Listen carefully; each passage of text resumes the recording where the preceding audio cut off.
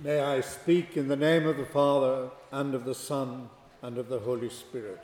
Amen.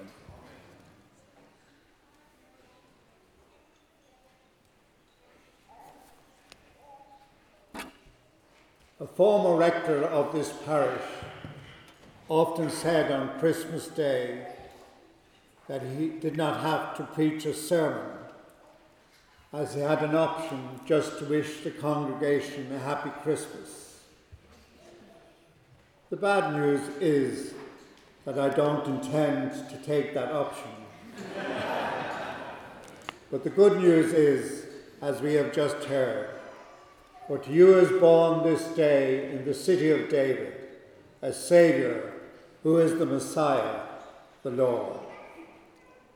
Yes, that was the good news first delivered to the shepherds on the hillside on the first Christmas, and was prefaced by the fact that it was good news of great joy to all people. And that good news message is also for us a message of great joy in 2019. And as they would say nowadays, it's the reason for the season.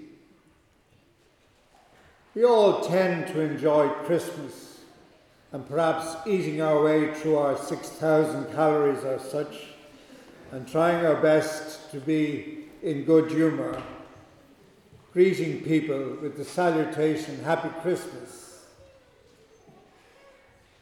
There are many traditions surrounding Christmas which have grown up over the years. The turkey, the plum pudding, the Christmas cake, and the Christmas tree. I see we have 3 such trees this year. Presumably that's because there are 3 persons in the Holy Trinity. But the tradition I want you to think about this morning is the giving of gifts. This probably stems from the story of the wise men who came to Jesus and presented their gifts of gold, frankincense, and myrrh. Most of us would have no objection, I'd say, to receiving gifts of gold, but I'm not so sure that we would appreciate gifts of frankincense and myrrh. So it is with some of the gifts we get at Christmas time. We don't really appreciate them. John Betjeman, in his Christmas poem, talks about the hideous tie so kindly meant. And at times we men are presented with gifts of ties which we would never wear and are put in a drawer and forgotten about. Then perhaps we get a tie which we appreciate and wear on occasions, not every day, but special occasions. Then perhaps we get a wallet which will hold all our cards and our money, a leap card, and if you're lucky like me to have one, a free travel pass. Yes, very useful item, which we'll use every day. Yes, the gifts we get can vary greatly. We get today the gift of Christ. How will we accept it? Will we just ignore it and put it away till the first nativity play next year? Or will we use the gift on special occasions like baptisms, weddings and funerals? Or will we accept it for every day? Because like the saying about a pet given for Christmas, a dog is for life, not just for Christmas. The gift of Christ is not just for today, it's for every day, for life. The shepherds, when they had visited the Christ child, we heard, returned to their humble task, glorifying and praising God. Will Christ make a difference to us in our worship here today? If not, it should. A lay reader colleague of mine begins every day by repeating a line from the 103rd Psalm in the Old Version. Praise the Lord, O my soul, and forget not all his benefits. What a way to start each day, praising the Lord and showing our appreciation for all the benefits he gives us.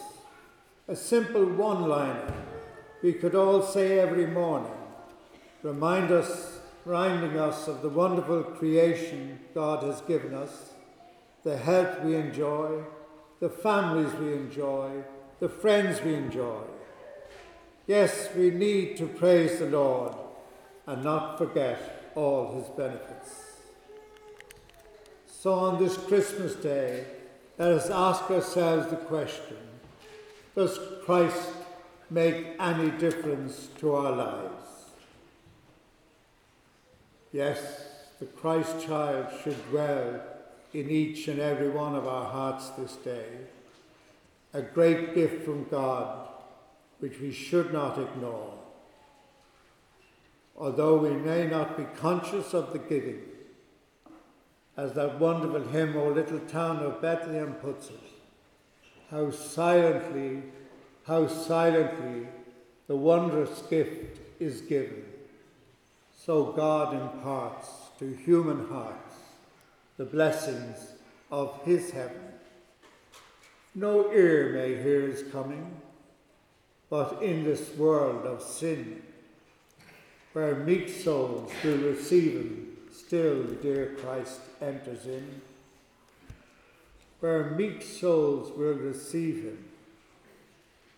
Meekness today is almost regarded as weakness.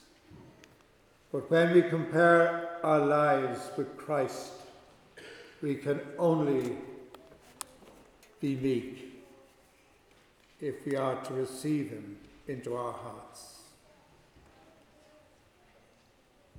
I read a very good description of faith the other day, which read, faith can be likened to a space which a person allows God to move in one's life.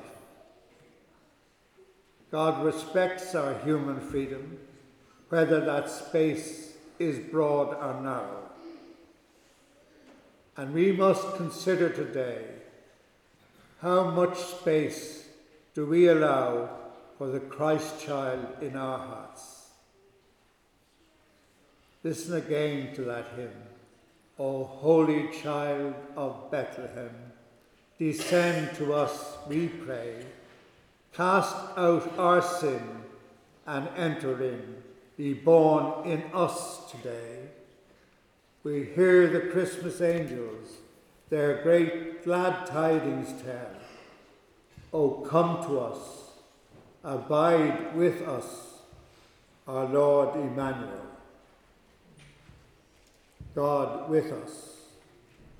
And may God be with you and with all those whom you love this Christmas time and throughout 2020 and forevermore. And may I take this opportunity to wish you all a very happy, holy, blessed, peaceful, and joyous Christmas. Amen.